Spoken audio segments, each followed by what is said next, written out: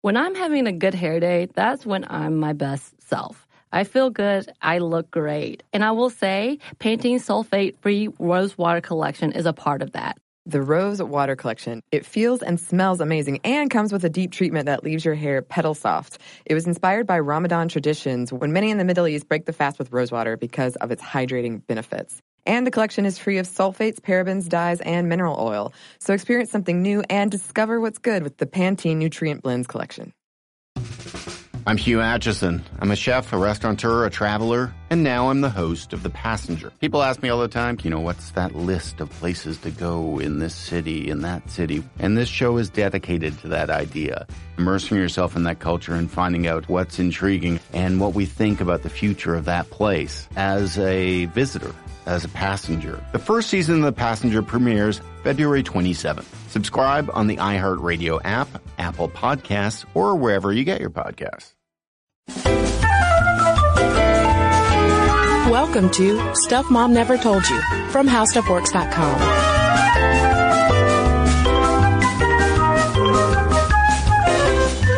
Hello and welcome to the podcast. I'm Kristen. And I'm Carolyn. And today you're getting initiated into the Mile High Club of awful. Yeah. Yeah, the Mile High Club of sexism and sexual harassment and beauty norms and expectations. We're talking about flight attendants. Come fly the sexist skies. Yeah, and I have to say I did a little interview with my mother about this topic. She's been a Delta flight attendant for 48 years. What? She basically hates people now. I'm sorry to say. She's a great person. She's really fun and silly, but her love of humanity has definitely faded because of nearly 50 years of putting up with passengers and pilots. Why does she still do it? Well, I think she doesn't want to give up working. I think she just loves to work. She loves to have a purpose and go to a job.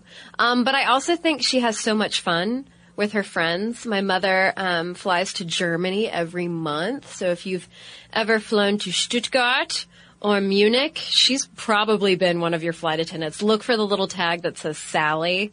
That's her. There was actually, I think I mentioned this on social media, and I may have mentioned it on the podcast before, but there was a Sminty listener and her husband, I think, coming back from their honeymoon in Europe. And they heard my mother talking to another passenger about what you and I do, and they were like, "Wait, you're Sally?" Sally's famous. Sally's famous. Yeah, I think she loves what she does. I think she loves to be able to fly into Germany, go downstairs and get her dinner and her glass of wine, hang out at the bar. Like, the whole hotel staff knows all of these Delta women. She's even, this trip that she's leaving for today, the day that we're recording, yes, it's a regular trip, but they're also going to be celebrating, the Delta flight attendants are going to be celebrating this guy, Tommy, who lives in Munich, or Stuttgart, sorry. He lives in Germany. And he is the guy who was in charge of catering the airplanes, the Delta airplanes in Germany. And he's retiring or they're replacing him or something. After how long? Oh, I don't know. Years. But all of these Delta flight attendants are getting together and going to his party. And I just love that. It's like, it's family. And that's kind of how my mother described it when I was asking her about why Delta still has not accepted a union for flight attendants. The Delta pilots are part of DALPA, which is the Delta Airline Pilots Association. And the flight attendants have never unionized, despite the fact that Delta has gobbled up multiple airlines with flight attendants who were previously in unions. And the way that my mother put it was basically, Delta's a family, and we get whatever the pilots get from their union, and, essentially finger wag, like, we don't want these people coming in here, kids today, telling us how to run our airline. And they're definitely in the minority, as we'll find out, in terms of labor representation in the airline industry. So the motivation, though, for talking to your mom about her experience as a Delta flight attendant for almost 50 years was wanting to get a firsthand take on a lot of the tropes that we hear about in terms of the early days of flight, where stewardesses, as they were known back then, were really there more as eye candy than as flight attendants. Right. Well, that's the assumption. I mean, as we're going to go through with some of this labor and activism history with flight attendants, they have been fighting tooth and nail pretty much since the get-go to be taken seriously. And there has been a lot of damage done over the past decades, over the past forever, in terms of how long flight attendants have been around, in terms of marketing. Airlines have purposely marketed their flight attendants as sex objects in order to say, like, look at this great service you're going to get, wink, wink, on your flight. And I was asking my mother about sexual harassment, and I thought that her response was so enlightening. Because when I said, did you ever deal with sexual harassment? She's like, oh, no. And I was like, okay, well, that can't be true. But, did anyone ever act in a way that, was too sexual or made you uncomfortable? Did anyone ever grab your butt? Did they say anything to you? And she said, well, I mean, there's not a lot that I would want to tell you, ... But, she's like, it just wasn't sexual harassment back then. My mother started flying when she was 20 years old. She left college because she wanted to go have a more glamorous life in Atlanta as an Atlanta-based Delta flight attendant, y'all. And yeah, she's right. Back then it wasn't sexual harassment. We hadn't had Anita Hill yet. There were no laws protecting women who were working these aisles on these flights. Did the term even exist when she was flying? Exactly. No. And, I said, well, did you have to deal with gross passengers? Because that's what we hear most about, being on the outside of the airline. And she said, no. And if they ever said anything, I'd make sure they never said anything again. And my mother is a bit of an outlier, because what you have to understand about Sally is that she is a tough effing cookie. And she is skilled at being able to say something with a smile and reduce you to rubble. And she said that where it really came in and was most annoying was from the pilots, because the pilots also treated the flight attendants like the sex objects that they were marketed as. And that wasn't even necessarily always physical. It was more jokes, comments. And I said, well, were they funny? Did you laugh? Or were they bothersome? Were they offensive? And she said, they were always terrible and gross. And she said, I would just tell them, I don't really like jokes, with a meaningful stare. That's a terrific response, especially in the era before you could say, oh, actually, that is sexual harassment, not a joke. I love that. Right. And she said, yeah, they immediately learned. And when everybody would board a flight, because you would fly with the same pilots, the same crew over and over and over again when you got on the same consistent schedule. And she said that, the flight attendants would be getting on board and the pilots would say, oh, there's Sally, don't even bother. She doesn't think this is funny. And eventually, just less and less and less and less in general. Well, and the whole twist to this whole flight attendant or stewardess back then as sex object scenario is that originally stewardesses were stewards. Right. Yeah, the first ever flight attendants were men. It's shocking. It goes against all of our stereotypes. I know. I love the photo of the world's first flight attendant, literally the world's first flight attendant, that Dan Grossman over at airships.net love it. Dug up. A guy named Heinrich Kubis, who worked in not a blimp. What is it called? Zeppelin. A Zeppelin. Thank you. It's a Zeppelin. He worked in a Led Zeppelin. And he's standing there looking like a proper butler, surrounded by all of these tables with people just loving their time in Zeppelins. Yeah, just picture the scene from Indiana Jones and the Last Crusade. No ticket. Although I doubt Heinrich threw anyone out of the Zeppelin. No, he was too busy making sure that dinner was served correctly. But speaking of Indiana Jones, old Heinrich survived the Hindenburg explosion. Yeah, he did, yeah. So he had started working for this German blimp company in 1912. People are like, it's not a blimp, it's a Zeppelin. I know.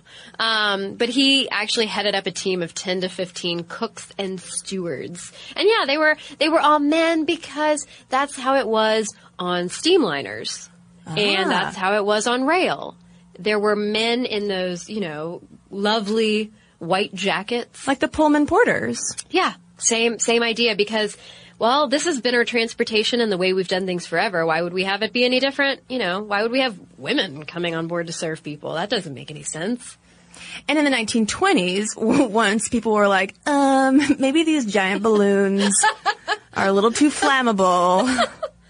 Passenger air travel gets underway, and the first flight attendants in the U.S.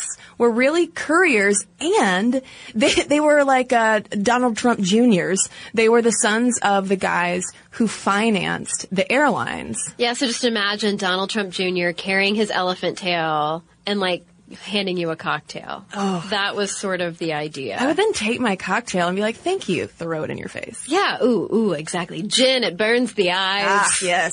Also at this time in the 1920s in the United Kingdom, Imperial Airways hired what they called cabin boys. Oh, like cabin boys today. Okay. Ooh. I don't know why that just sounds so fun. Yeah. Well, it sounds like a pool boy. Oh, true. But a cabin. And maybe wearing a smart nautical themed suit somehow. Oh, I was thinking, cabin boy, a little woodsy, lumberjack situation, okay. shorts and flannel. Sir, why are you carrying an axe on the plane? Well, then, of course, we have the stock market crash and no more couriers. Instead, you've got the co-pilot, poor guy, who has to not only be there in the supporting role to the pilot, but he also has to serve the drinks and the food to the passengers. Man, it's hard out there for a co-pilot. Let me tell ya. And then in the 1930s, though, Western Air was the first to hire stewards to help passengers board, help them with luggage. They served meals, and they not only made sure that your cigarettes and cigars were out, but they made sure that you would not open the window to throw them out, because you have to keep in mind, this is early air travel. You weren't in those jets that you would take to fly from New York to San Francisco today. This is kind of a rough ride in an airplane that flies really low and really slow, and I don't think they even crested 3,500 feet. Yeah, the cabins weren't even pressurized by that point. Yeah, so if it dropped suddenly, which they were wont to do, your eardrums would surely suffer. But basically these dudes, these stewards, were expected to be kind of traditionally masculine style icons. Okay, they weren't meant to be style icons, but they were, because you have aviation's association with war and engineering, so it only made sense to have stewards staffing the cabin who were dressed in military-inspired gear. And that's definitely trickled down. It's why you see flight attendants still wear their little wings. It's why some of their uniforms still have epaulets and, they had hats at jaunty angles. Bims and bobs. Oodles and doodles. Who's-its and what's-its. Guys love bedazzling their uniforms, don't you know? But there were plenty of feminine attributes to the job, serving food being just one of them. Taking care of passengers in general was feminine, quote unquote. And soon, because of that, the job itself became feminized. And by 1936, when Eastern Airlines said that it was creating a male-only flight attendant corps, the men were being referred to as male hostesses. Uh-oh. It was already so gendered by that point to be an air hostess that the men were like, oh, well, you're a male hostess. And masculinity's so fragile, we can't have that. So when that happened, though, that was 1936. But 6 years earlier, in 1930, we have America's first female flight attendant, or stewardess, arrive on the scene. And Mary Ellen Church really finagled her way in. She had to essentially work her way around through beyond sexism because she was a trained pilot. She was a licensed pilot. She was a registered nurse. So she could fly a plane. But of course, no one wanted a Mary to fly a plane. So she was like, okay. How can I get around this? I really want to do air travel. Oh, well, why don't I suggest that it would be a good idea to have not only a registered nurse on board, but also a woman hostessing, because everyone's still kind of nervous about how dangerous air travel is. But if a woman's up there doing it, then men can't say they're too nervous to fly. Yeah, and that's exactly her quote. She said, don't you think that it would be good psychology to have women up in the air? How is a man going to say he's afraid to fly when a woman is working on the plane?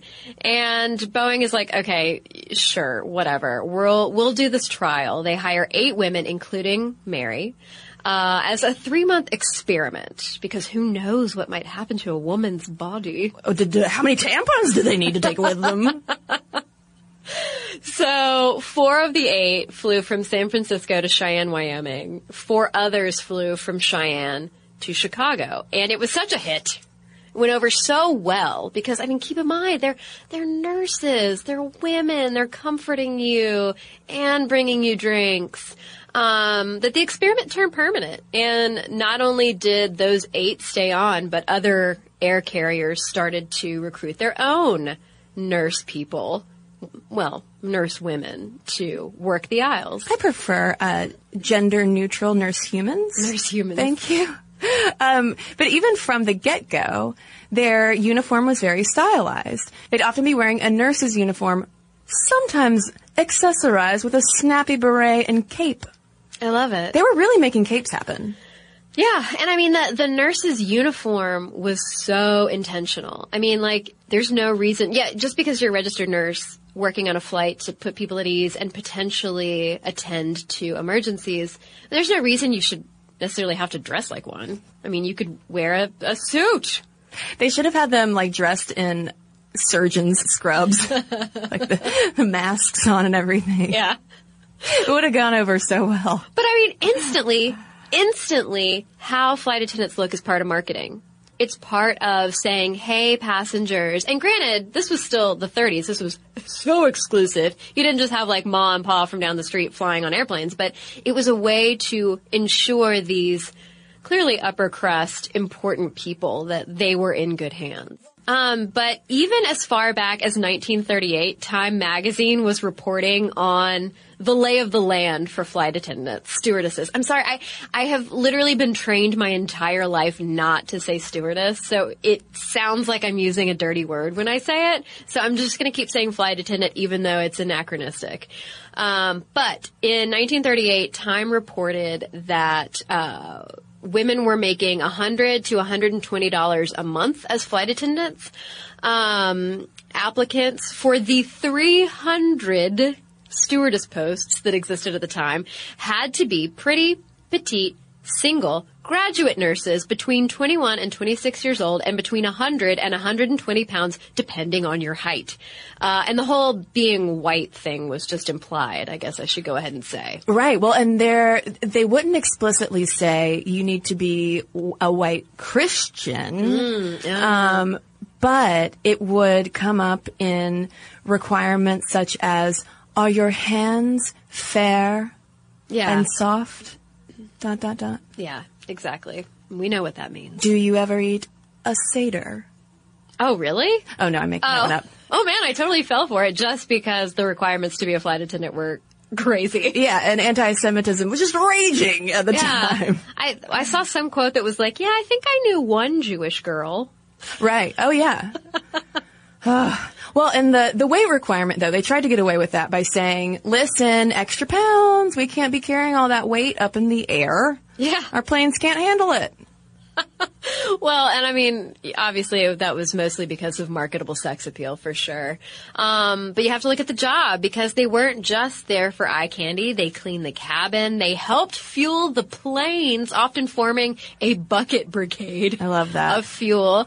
They would make sure to bolt down the seats before takeoff, which is a very vitally important task, I would think.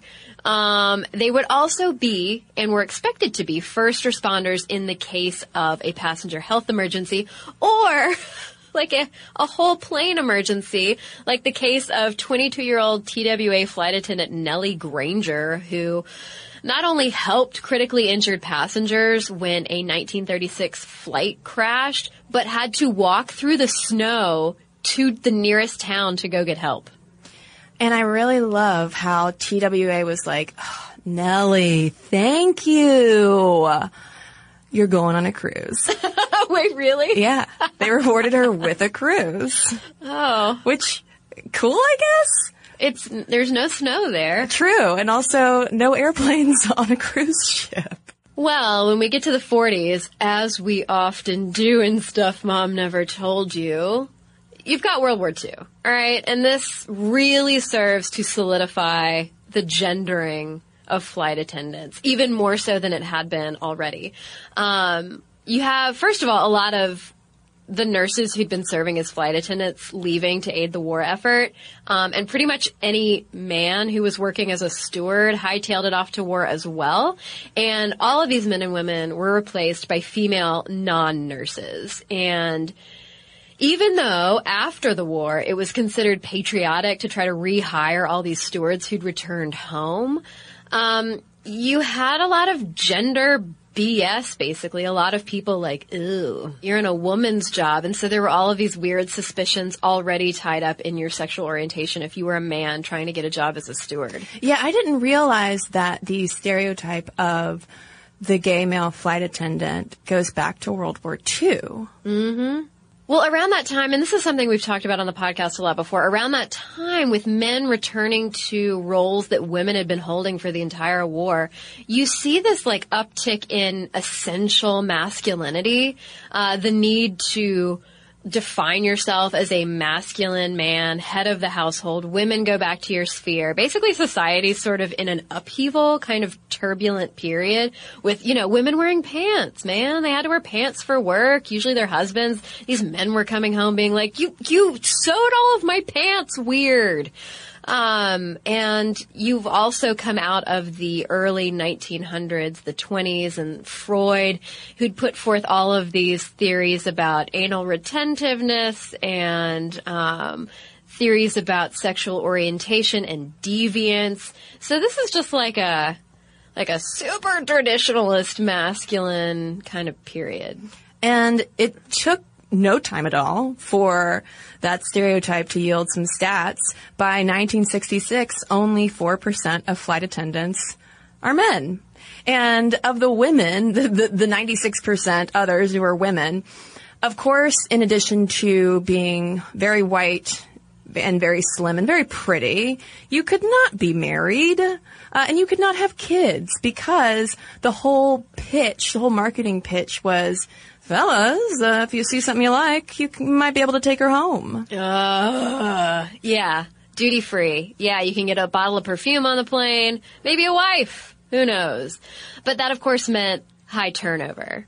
Women would typically stay in the role of flight attendant for like 2 years. And honestly, that was my mother's goal, too. The woman who's been working for 48, she was like, I'm going to go to Atlanta. I'm going to get this job. I'm going to put on that pastel suit with that hat, and I'm going to get me a husband, maybe a lawyer, passenger, maybe a pilot. I don't know. Yeah, she did eventually, but she's like, I can't wait to quit 6 months from now and just be a wife. And that was like 40 years ago. Oh, yeah, that was almost 50 years ago. Because once she got the husband, she was like, well, I don't want to stay home with my husband all day. All right. And so the industry's changing after World War II. The technology's improving. Thank God we have cabin pressurization at this point. Faster planes that can carry more people, but it's still really pricey to fly. And so it is still a fancy, glamorous, very exclusive thing. But this is also post-war when you start to see the emergence of unions and women flight attendants trying to get organized. Yeah, I mean, because we should say that getting the job as a flight attendant was harder at that time than getting into Harvard. Yeah. So a lot of women did want these jobs, and the pay wasn't amazing, but it was better than you would probably make as a teacher or as a clerk at a store. And it was glamorous. A lot of women bought into the marketing themselves and really wanted to be able to travel the world. There is a great tearjerker of a video that Delta put out on their website, and I totally teared up watching it. And it's an interview with one of their first ever flight attendants, Paige Jones, who attended Wesleyan in Georgia. You know, she's so smart. She's going to be a teacher. Her friend is like, well, Paige, let's go to Atlanta and try to be one of those flight attendants. What's her friend, Sally? And she's like, oh, I don't know about that. I'm going to be a teacher. She tells her mother, and her mother's like, Paige, do it. You might never have a chance to travel like this ever again.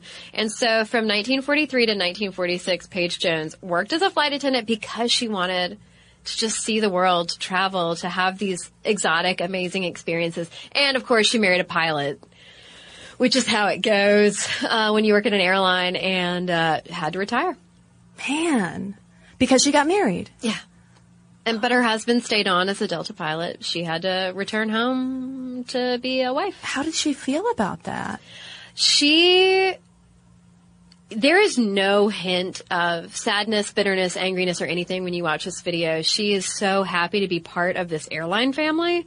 And so she seems so grateful and happy that she was on the front lines of airline history and still considers herself a Delta family member. And it does seem like with all of this, there is that dichotomy of these women and men still today, you know, but looking at this earlier history, who really wanted this life. And there were a lot of amazing things and amazing opportunities that came with it. But then on the flip side of it, you have all of the not so wonderful things that go along with it, like the men's only flights that United would offer so that they could just get the most excellent service and not have to worry about sitting next to women. Also, they served steak dinners. Yeah, man. I mean, you used to get like a 6-course dinner on a white tablecloth. Not these days. Tell you what, Spirit Air charge you for a spoon. Well, part of this changing environment was, of course, the emergence of unions. In 1945, a group of, speaking of United flight attendants organized the Airline Stewardesses Association, which was the first flight attendant labor union in the United States. And they were pretty successful. They won voluntary recognition from the company. They achieved pay raises, duty hour limits, and the right to see their personnel and grievance records, which is totally a thing that I would think that we take for granted today. But they had to fight for it back then. But not just a year later, maybe not even a full year, in 1946, the Airline Pilots Association, which is the pilots union, created a rival and better funded flight attendant union called the Airline Stewards and Stewardesses Association that was sort of this subordinate branch within ALPA. And in 1949, the two flight attendant unions merged under ALSA, the Airline Stewards and Stewardesses Association, which then ended up representing 2/3 of the workforce, or 3,500 flight attendants on 16 airlines. And let me tell you, and we'll revisit this in a little bit, but there were a lot of misgivings. A lot of women in leadership of that separate independent union that was independent from ALPA were like, I don't really think we should be falling under men, under the pilots, because maybe that's patronizing. I don't know. So, but we'll revisit that in a little bit. Anyway, in 1951, ALSA does get to vote in their own officers for the first time. They choose a woman president, Mary Alice Coos, and really focused in on this goal of getting federal certification for flight attendants for their safety qualifications, which was one of the steps in the effort to be taken seriously. It was one of the first big major steps toward this, because getting licensed by the government, essentially, would be proof of their importance in passenger safety, just as important as a pilot who flies the plane or the mechanic who fixes it. And it would guarantee that their training and hopefully their compensation would reflect that really vital role in passenger safety. And I'm like, can we talk to Nettie Granger? Like, we already know that flight attendants are vital to passenger safety. And they came up against not only patronizing pilots, but also patronizing regulators who said that licensing such a high turnover group would not prevent an emergency. They're like, why would we want to give you licenses and make you super duper official when you're just going to go quit and get married and have babies? And it's like, dudes. The high turnover rate is because you make us quit when we get married. And I'm sure there were plenty of women who would want to quit when they got married. But I'm sure that there were equally plenty of women who would have loved to keep working because it was such a glamorous job at the time. Well, and even if you don't get married, most airlines had the age cutoff between 32 and 35, which means that I'm pushing it. 31. The clock is ticking. Oh no, I'd be out already. But I mean, this is an aspect of flight attendant history that totally gets short shrift. Mm-hmm. And is overshadowed by all of the sexy sex times and the uniforms and, the sexism and all this stuff. But here you have sisters doing it for themselves who are literally professionalizing this new job. Mm-hmm. And I realized as you were talking, this is the only history of professionalization that I think we've talked about on Sminty where it didn't then turn into a masculinized job, but since you already have the hierarchy of male pilots at the top, that established a glass ceiling.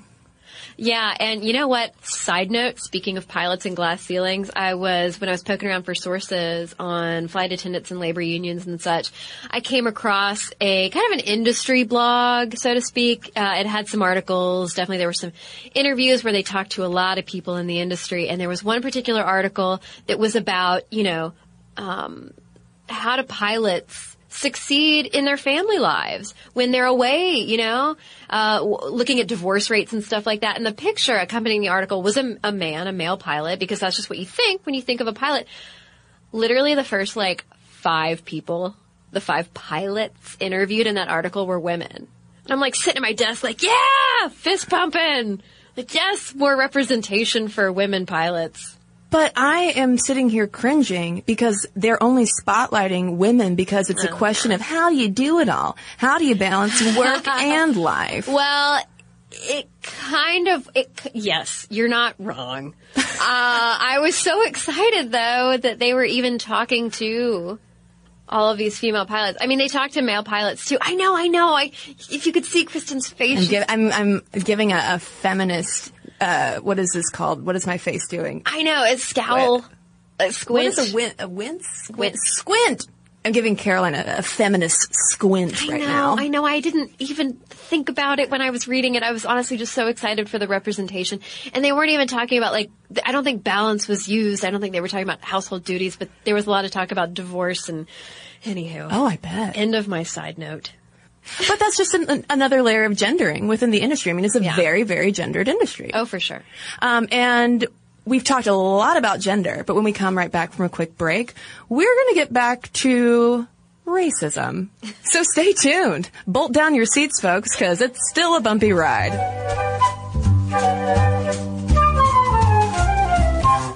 Okay. So a recent study found that a great hair day makes you happier and more confident. But that same study also revealed that 95% of women don't feel great about their hair. I can definitely relate to the confidence part, because if my hair is doing something a little weird, something I don't want it to do, then I can't stop thinking about it the rest of the day. Oh my God, we've all been there. Pantene's Rosewater collection feels and smells amazing and comes with a deep treatment that leaves your hair petal soft. It was inspired by Ramadan traditions when many in the Middle East break the fast with rosewater because of its hydrating benefits. And the collection is free of sulfates, parabens, dyes, and mineral oil. Your hair does look really great. Thank you. I actually worked in a place for a while that was very sensitive environmentally, and we weren't allowed to use shampoos that had sulfate in them, so that's something that I look for these days. And bonus, I love the way that my hair looks now. So experience something new and discover what's good with the Pantene Nutrient Blends collection. This episode is brought to you by NBC's Good Girls. Okay, the new season of NBC's Good Girls is generating serious buzz. Christina Hendricks, Retta, and Mae Whitman have never been more hilarious as America's favorite moms turned gangsters, Beth, Ruby, and Annie. Already this season, there have been some big twists and breathtaking surprises. The fans love it, and the critics do too. Variety calls Good Girls addictive and audacious. Entertainment Weekly says it's just what you need, and Rotten Tomatoes certifies Good Girls 100% fresh. So, if you've missed any of the new season, get yourself online and stream it now. And Sundays on NBC, watch it live. There's sure to be big twists and huge surprises. So you'll want to enjoy your Good Girls experience in a spoiler-free zone. The all-new, all-hilarious season of Good Girls, Sundays on NBC and streamed anytime.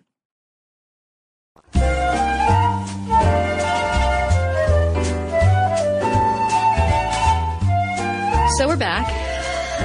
And like Kristen said, we've obviously got to talk about the racial and racist aspect of flight attendant rules, regs, and expectations. And a lot of this, we've got to give a shout out to Kathleen Berry, who wrote the book, Femininity in Flight, A History of Flight Attendants. It's really a great resource talking about everything from sexism to racism, union history, everything. It's a great resource for this episode and just if you're curious about the industry in general. But, when we enter the 1950s and 60s, things are slowly starting to change. Some things are getting worse, like the clothes are getting even sexier and tighter and shorter. But, you've got union representation growing, and you have the racist segregation slowly starting to be broken down. And in 1957, a woman by the name of Ruth Carol Taylor, who's an African-American nurse,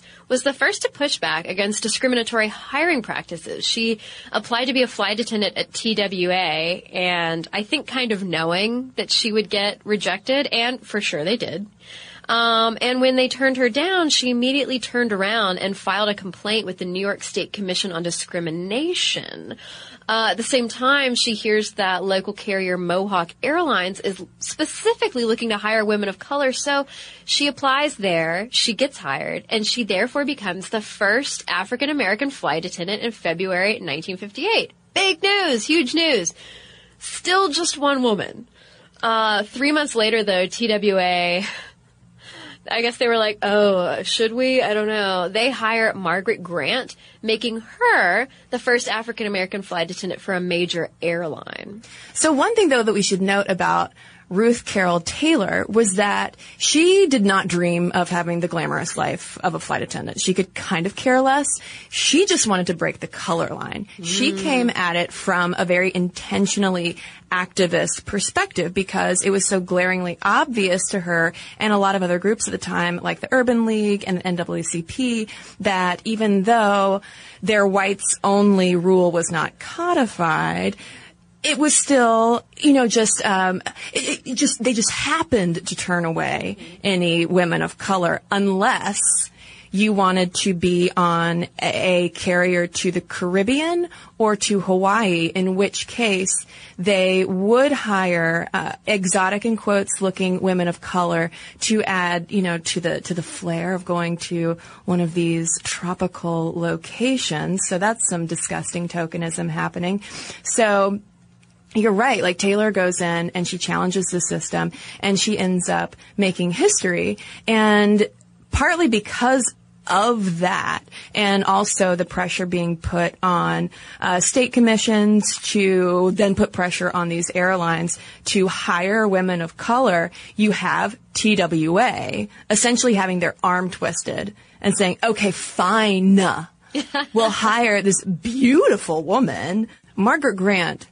Stunning woman. And there's just this slow trickle effect across the whole industry where you see airlines starting to hire a few African-American stewardesses here and there.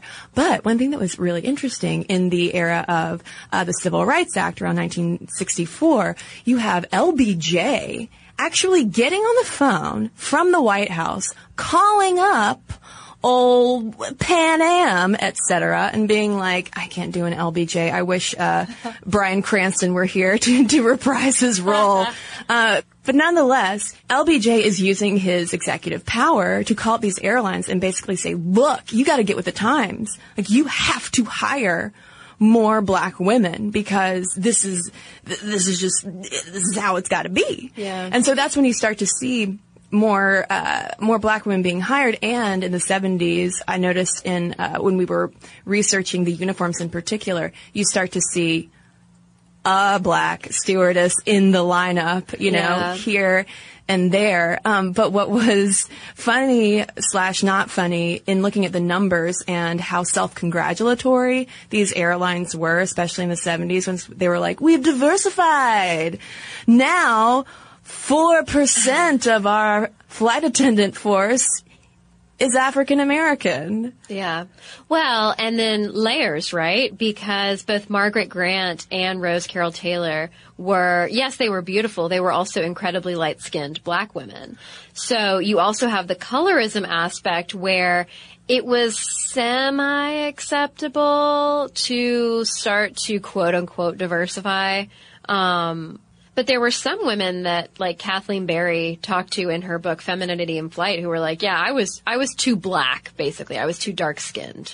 And it's not just the airline executives who are exhibiting this kind of racism. The New York Times reported in late 1957 that part of their reluctance to diversify was based on the fear that, all of these just like dozens and dozens of glamorous white girls aren't going to want the job anymore because if they're working with black women, then inherently the job is not glamorous anymore. Oh, God. Yeah. And then, of course, you have the experience that Kathleen Berry talks about in her book, Femininity in Flight, which obviously we recommend because it's terrific. These first Carroll Taylors would also have to deal with racist passengers. Yeah. There was one woman, I don't think it was Rose Carroll Taylor, who talks to Kathleen Berry about how a woman passenger in one of the flights shrieked when she saw a black flight attendant handing her a tray of food and refused to allow the woman to hand her her coat at the end of the flight. Oh. Yeah, I think out loud to myself, I said, seriously? Well, and this is another chapter of the history that just gets covered up with the more scintillating bits of stewardess. Yeah, the chance to talk about Emilio Pucci designing uniforms, to talk about women getting arrested for prostitution. That hit book, Coffee, Tea, or Me. Oh, Lord.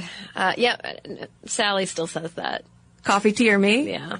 But as all of this is going on in the background, the carriers are doing gangbusters. Business is booming. And on the flip side of that, too, we have to revisit the whole unionization issue. Yeah, they've achieved even more in this time. Flight attendants from the late 1940s to the late 1950s started seeing monthly earnings increases of about 150%. So that's awesome. And by 1960, ALSA's active membership had grown to 7,000, up from 1,800 in 1953. And total membership was around 9,000 flight attendants on 30 airlines. But here it is again. A lot of flight attendants were not pleased with ALPA's oversight. You have all of these intra and inter-union fights erupting, with flight attendants realizing basically that they lack the power to achieve independence from male labor leaders. All of these, pilots basically being like, nope. And in 1961 and 62, there were union elections, and the flight attendants union ends up splitting in two. So you've got one that's a division of ALPA still, and then a separate one, ALSA, which ends up becoming a local of the Transport Workers Union of America. Whoops. Hey, you're independent, but you're still subordinate to a male-dominated parent union. So, great. Hopefully some of you got what you wanted, but you're still not as independent as I think a lot of those flight attendants would have liked. Same year, in 1962, flight attendants, as a pack, managed to lobby Congress to push a bill that would require flight attendants to be licensed. Remember when we talked about that from the 40s? But it failed because of lack of support from pilots and lack of support from regulators. And so at this point in 1962, the flight attendants essentially turned their attention to all of those marriage, age, and weight requirements, to tackling those and bringing those down, because they're like, look, we just put a lot of effort into all of these licensing and certification efforts, and we've got other things that maybe we can do faster. I feel like all of that was just these politicians, pilots, etc., just saying, ladies, relax. You don't need professionalization if you're pretty. Like, you're not going to stay in this job very long, right? That's basically what it was. And so to get from A to C, you had to tackle B, which is the marriage requirements. And I mean, you still, though, at this time have strict appearance requirements. I mean, my mother would fast. Like, she would starve herself. You had all of these women starving themselves for their weigh-ins. And I mean, it's still a glamorous job. Women are still clamoring for it. And if you look at a 1966 New York Times classified ad, you can see what they're clamoring to be. You had to be a high school grad, single. If you were a widow or a divorcee with no children, you might be considered. Ideally, you would be 20. If you were 19 and a half, you could apply for future consideration. 5'2", but no more than 5'9". Barely made the cut. I know. I barely made it too. 5'2". You had to be between 105 and 135 pounds in proportion to your height. Again, that's specified. And at least 20/40 vision without glasses. Like, hyper, crazy, specific. And keep in mind, you also were going to be, no matter if you were tall and thin or short and thin, because those were your options as a flight attendant, you were still going to be shoved into a girdle to keep things all smooth. And a lot of airlines would do the flick test. And if they flicked your behind or your waist or anywhere on you that you would traditionally have fat as a woman, and it jiggled, you'd have to go get a tighter girdle. I want to show them a flick test. For sure, right in the eyeball. And, you know, I mean, it's this focus on appearance that does fuel that massive flight attendant fashion industry that everybody loves to go look at online and look at galleries. And I mean, we could do a whole other episode on that. We definitely don't have time to talk about all the fashion. But I know that I've definitely seen fabulous pictures of my mother and godmother in those little pastel suits. I just have to give a quick shout out though to, which airline was it that had Pucci come in? And I want to say it was Braniff. Yes, it was. Okay. So they had this whole wild wardrobe that included a space helmet-looking hair protector that, frankly, I wish I had, because it was like a giant plastic bubble that would go around their big bouffanted hair and keep them looking fresh and beautiful, with just a little open space for their face, for their breathing, because they're human women.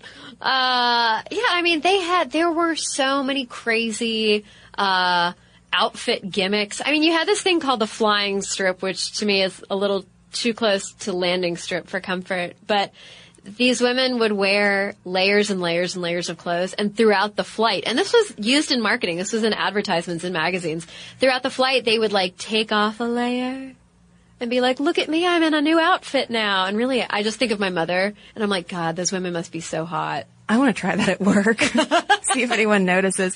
There was also an airline, I want to say it was United, that tried a very short-lived gimmick, where for each dinner, the stewardesses would have to put on paper costumes corresponding to the cuisine.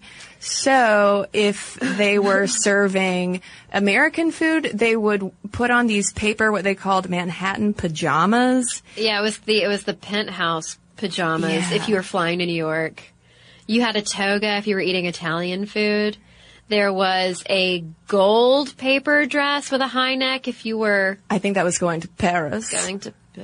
But just very strange. But eventually they actually, and this is, I'm not kidding, they ran out of the fireproof heavy paper material and were wearing flammable heavy paper material. So that run of a little marketing gimmick lasted a couple months. Also, can you just imagine how loud dinner time would be? Just like, oh, yeah. Sorry. I just bumped into your paper. I just crushed your outfit. Sorry. Kids trying to color on you with their crayons. But once the airline industry jumped the shark with their overtly sexist marketing, it just so happens to coincide with second wave feminism, and there is a turning point when people are like, okay, really? Really? Which really seems to, at least it comes up in pretty much every article that you read about this, it seems to really crystallize with the Northern Airline Fly Me campaign, where you have the headshot of a pretty flight attendant, and it's like, hi, I'm Cheryl. Fly me. That's not heavy-handed. Yeah. And it was massively successful. It was a $9 million ad campaign, and it had so much spin-off swag. Like, you could get all sorts of things with, hi, I'm Cheryl, or hi, I'm Joe. Hopefully condoms included. And an IOU, like, hand-drawn coupon to go take a cold shower. And also you keep in mind, I mean, this is the golden age of the miniskirt uniform that's part of creating sort of great sexpectations for this line of work. And basically what was happening at this time that was reaching a fever pitch of sexism and objectification is that airlines, because of technological advances, because flying was becoming more and more democratized, airlines had to sell service to differentiate themselves. Like, they all had the fast jet now. They all had faster flying times. They all had, this many seats could fit this many passengers. They had to sell sex, basically, to differentiate themselves. And a lot of women at this point were like, okay, enough. Enough. I'm tired of getting grabbed and groped and asked on dates. And there's a Slate article that we read about this particular turning point that shows just how flight attendants were definitely no longer shrinking violets. So you had union members striking. You had stewardesses protesting their treatment, their exploitation. They were demanding to be taken seriously as professionals.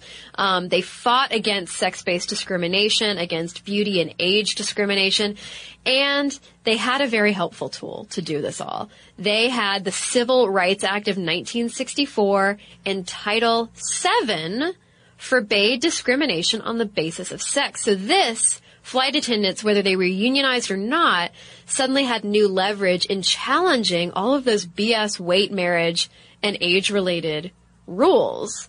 And in 1968, the federal courts had struck down those rules prohibiting marriage and forcing the 30-somethings into retirement. And in 1970, the restrictions against flight attendants getting pregnant were, quote-unquote, voluntarily withdrawn. I mean, voluntarily, yes, only because the federal government wasn't making them put an end to those rules. So women using Title VII was massively important. Yeah, because the unions had already tried to get these policies overturned, but the airlines wouldn't budge. And we should note that these kinds of rules do exist in some other countries. As recently as 2015, you have Qatar Airways, which ran afoul of the UN and was found guilty of discrimination for its policy of firing women who got married or pregnant within the first 5 years of employment. 5 years!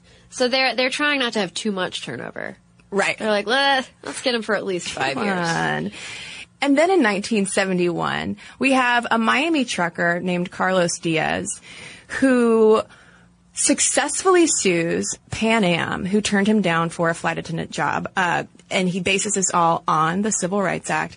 And I kind of love the story of Carlos because he just wanted to be a flight attendant. That's like all he wanted to be. Well, because his grandfather was a steward before World War II. Oh. Yeah.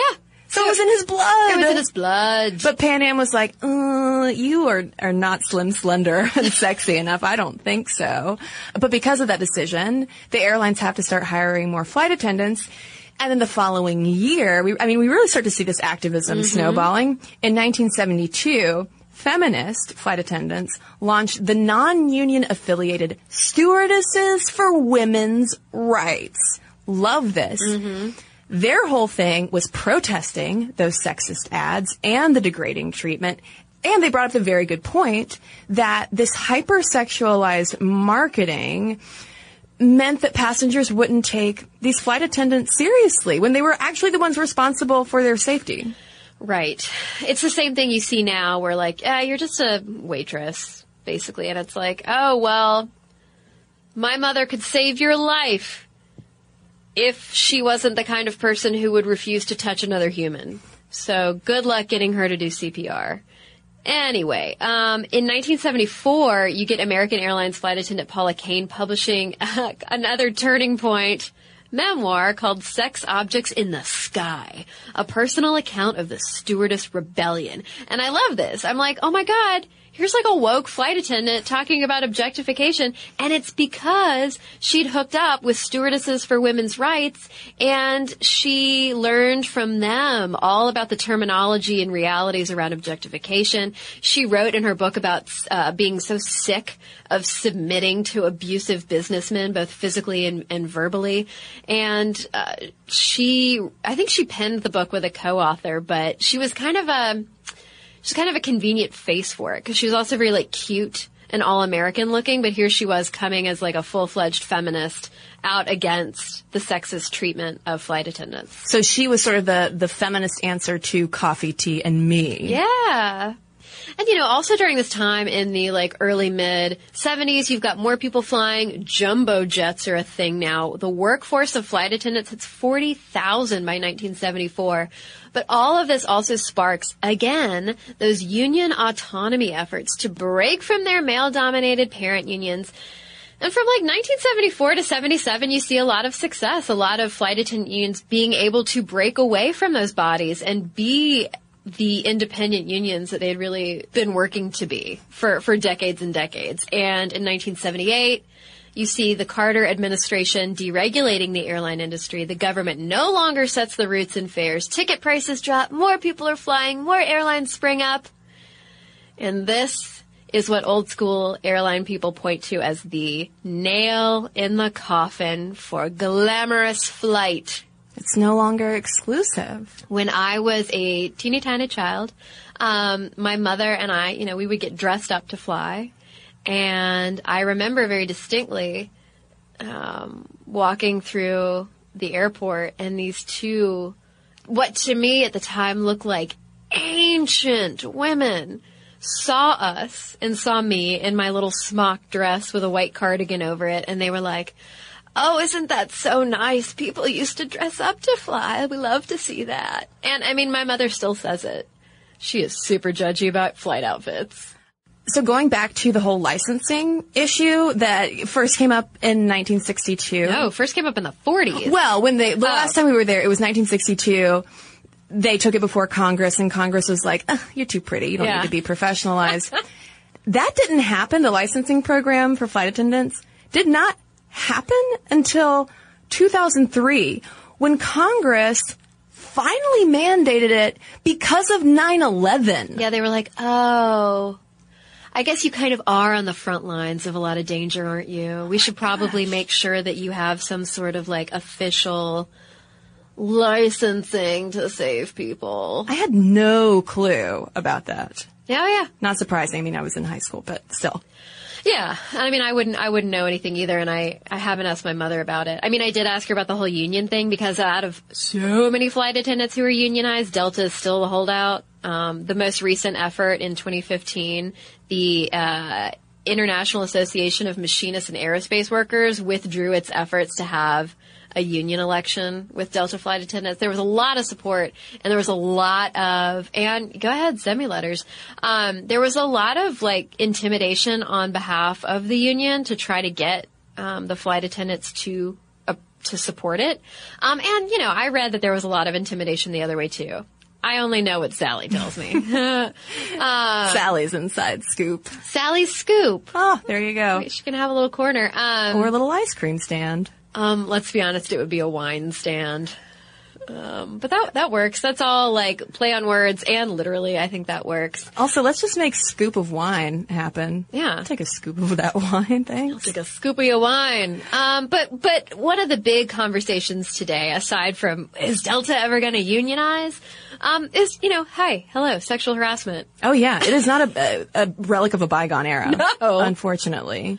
No, and according to the International Transport Workers Federation, who represent more than 600,000 aviation workers, the most common complaints from cabin crews relate to physical contact and inappropriate advances. But the thing is, most of the complaints that this International Federation gets are anonymous.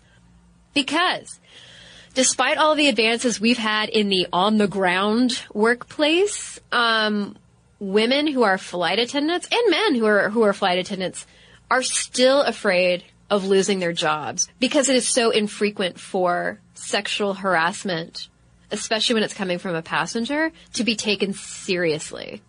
And I'm glad you mentioned men because male flight attendants also experience sexual harassment. And this isn't limited to the United States either. In 2014, a Hong Kong-based study found that 27% of the Asian flight attendants it surveyed reported being sexually harassed while on duty over the previous year, consisting mostly of, quote, patting, touching, kissing, or pinching. And other forms of sexual harassment they highlighted included lewd jokes, quote, staring in a sexual way, showing obscene or pornographic materials, and just straight up explicit requests for sex favors. And the majority of that sexual harassment was coming from passengers. But still, 41% was coming from fellow workers, including senior cabin crew and cockpit members. And I think it was Heather Poole, who was a flight attendant, who was writing over at Mashable about this, who was saying that the down route flights, I believe they're called, I guess after the flight attendants have completed their shift and they're flying home, they're not working, they tend to booze up, and that's when sexual harassment between crew members happens most often. Oh. And on layovers, too, I'm sure you can end up getting into some kind of sticky situations when booze is involved. Well, and Catherine Poole writes about the whole issue of the passenger-perpetrated sexual harassment not being taken seriously under the mindset of, A, I don't want to be the person who is holding up all of these other passengers because of one bad apple. You know, it's the whole one bad apple rotting the barrel. And also the whole thing of, you know what? I'm never going to see this person again. And that mindset, though, is doing a disservice, it seems like, to flight attendants. Because it's like, well, no, passengers shouldn't be allowed to do this. I don't care if they do get wasted. Yeah, I mean, so it exactly works both ways. The flight attendant who lets it go because she's never going to see him again, or the passenger who's behaving badly because he might never see her again. But let me tell you, you see those flight attendants if you fly the same routes. Well, and I'm not even like putting any blame on the flight attendants themselves. It's more just it mentality. Seems like the mentality. Yeah, it's sort of the understanding of like, you know, you don't be that person. And if you are the one who reports it, chances are nothing might even come from it. Poole reported on a coworker of hers who was flashed by some famous jazz musician. I am dying to know who. Some of you out there know who I assume it is. Michael Bolton. Is it Michael Bolton? Oh my God, that'd be hilarious. No, that would not be funny. So this famous jazz musician flashes Poole's coworker for an entire flight, like every time she walks up and down the aisle. And she did her due diligence and had the authorities meet the flight upon landing. But the authorities made the call not to press charges because she was an employee, not another passenger. Oh, so this is just part of the job description. Yeah, what? And Poole talks about that. She talks about it in this Mashable piece, and she talks about it in an interview somewhere else too, about like, ladies, this is what, and gentlemen, and world, like, this is what we're dealing with the fallout from all of that sexualized marketing, the great sexpectations of like the 60s and 70s in particular. We're still dealing with it now because y'all feel entitled to grab us or be gross or whatever. Those sexual assumptions are still so wrapped up in the job of a flight attendant. Well, and add on to that too, you have I don't want to say subservience, but they are serving passengers, and that really, gets people's entitlement going. And something about the confined space where it's not like you can walk away from the person, never to return. You can't lock yourself in the bathroom. Like, you have to serve these passengers. My mother has been known to tell passengers that she will no longer be serving them. Good. I mean, and Poole echoed that. She kind of talks about how there are the flight attendants like your mom, where it's like you kind of have to take sexual harassment into your own hands and either just like shut the passenger down, or you just let it fly.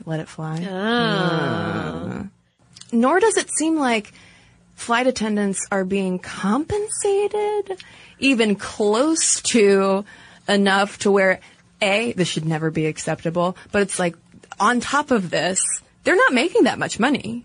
Yeah, the median pay in 2015 was almost $45,000, and their wages, when you adjust for inflation, their median hourly wages actually dropped by 26% between 1980 and 2007. And this would be one of the big reasons why you have unions. And why people at Delta are fighting over the union issue. Yeah, because, I mean, that $45K is definitely a decent income, but in the U.S., you can start out making just $18,000 a year. Yeah. And I hope that that's for part-time work, because that just doesn't seem right mathematically at all. Yeah, but I mean, it also goes back, like, flight attendants have always had a history of basically bunking with other flight attendants to manage to even afford the lifestyle. We didn't even talk about all of the flight attendant training dormitories, the stews dorms. Yeah, where they had to have electric fences around them because men would try to sneak in. True. It's just, it's almost stranger than fiction, all of this. I know. It really is. Well, I had totally forgotten until you said that about the training dorms, and that they would bring these women to like resorts or compounds built specifically for flight attendant training. And sure, there would be like here's how you, save someone's life maybe, but it was mostly focused on here's how you walk, stand, handle a coat, serve a tray, all of this stuff appropriately. Wait, are you sure you're not talking about Trump University? But bringing it full circle with Donald Trump Jr. So I think the moral of the story is treat your flight attendant like a human. Oh, yeah. And I also have to have this is a selfish, on behalf of my mother, note. Your flight attendants clean the bathroom. Oh.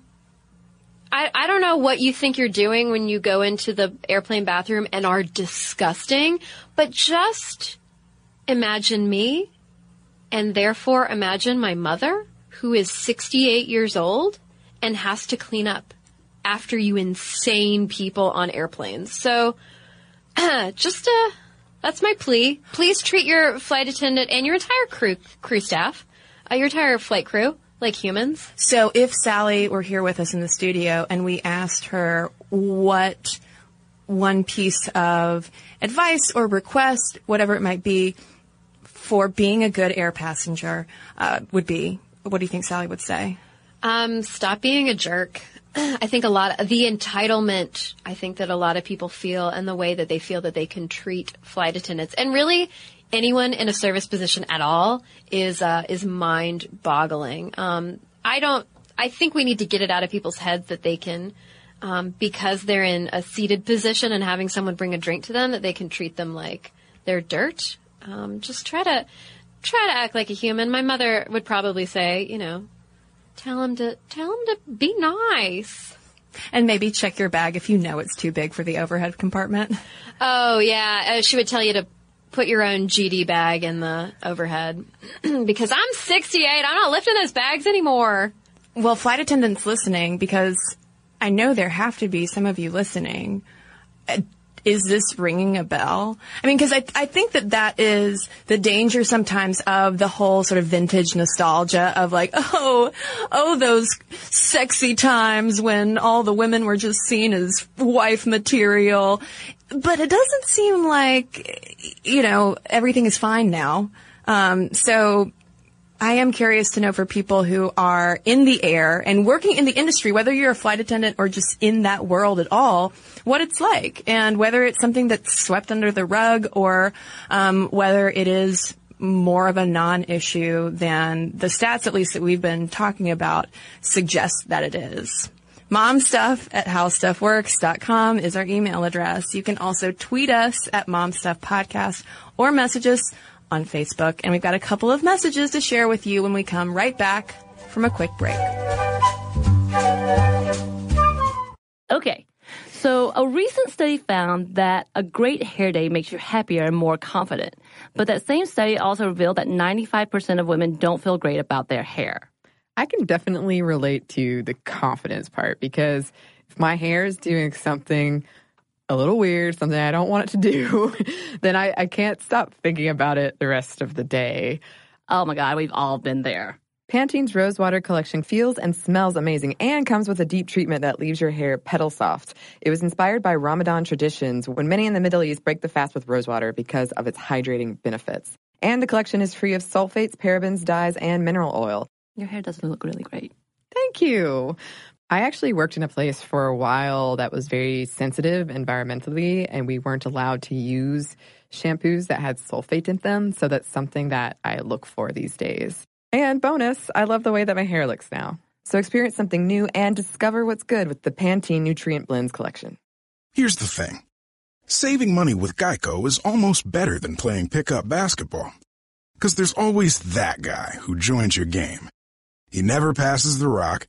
He constantly bricks threes, and he'll completely hack you and then put his hands up and say, "No foul, no foul." With Geico, it's easy to switch and save on car insurance. No need to fake an ankle sprain because you're absolutely exhausted. So switch and save with Geico. It's almost better than sports.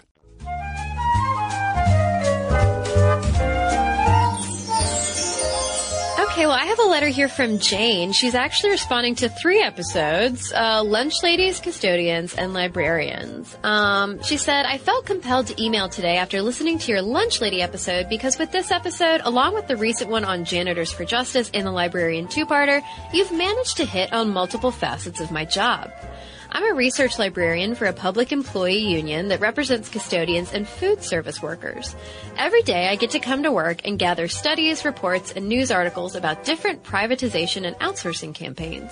This information is then used to help protect the jobs of custodians and food service workers employed by school districts, cities, counties, and states. Since so often I'm reading about how private companies slash wages and benefits for their new employees, it was relieving to hear you talk about how much being in a union can help the individuals who are in these often thankless and invisible positions. One thing that I wanted to mention that I believe was left out of the Librarian 2-parter is how unions have also helped librarians and library workers. Along with representing custodians and food service workers, the union I work for, AFSCME, or the American Federation of State, County, and Municipal Employees, also represents library workers. While it's easy to think that unions primarily or only represent blue-collar workers and jobs, unions have had a lot of influence on professional employees' livelihoods as well. Unions help library workers fight for pay raises and equitable pay, protect against de-skilling of the workforce, and help maintain funding for continuing education. Thank you so much for all the work that you do. Your episodes are always a treat, and I look forward to all the topics you discuss in the future. Well, thanks, Jane. Well, I got a letter here from Audrey, who writes, I just wanted to say a big thank you for your wonderful podcast that constantly expands my worldview. I wanted to thank you for helping me pass one of my 2 California social work licensure tests yesterday. Congrats. I struggle with test anxiety, and facing an hour-and-a-half drive to the testing center was not helping keep me calm. I played my next podcast from Sminty, and up came Welfare Queens. I found myself nodding to a lot of your points on both the pros and cons of our current system, and found myself reminded of all the reasons I chose to be a social worker. Sometimes in the trenches of medical social work, it's easy for me to forget that I have an awesome job that lets me help so many people who are stuck in the loopholes of our welfare system. I went into my test inspired to kick butt and get back to social working. I passed the test thanks to a lot of study, gut reactions, and prayer. After a good cry on a bench, I headed home listening to more of your awesome feminist work. I recommend your podcast to all my friends, and I'm constantly quoting fun facts I learned from Sminty. Please keep up the good work. I'm looking forward to your podcast on social workers sometime in the future. Audrey, I am so glad to hear we were helpful with you passing your test. And if you've already taken the second one, hope you passed it. I'm sure you did, because you can do it. We believe in you. And if anyone has any thoughts or experiences, highs and lows that they would like to share with us, momstuff@howstuffworks.com is where they can send them. And for links to all of our social media, as well as all of our blogs, videos, and podcasts with our sources, so you can learn even more about flight attendants, head on over to stuffmomnevertoldyou.com.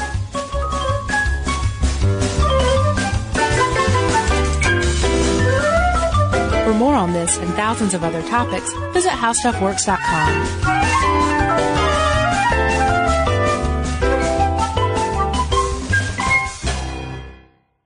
So here's something that some of you might find shocking.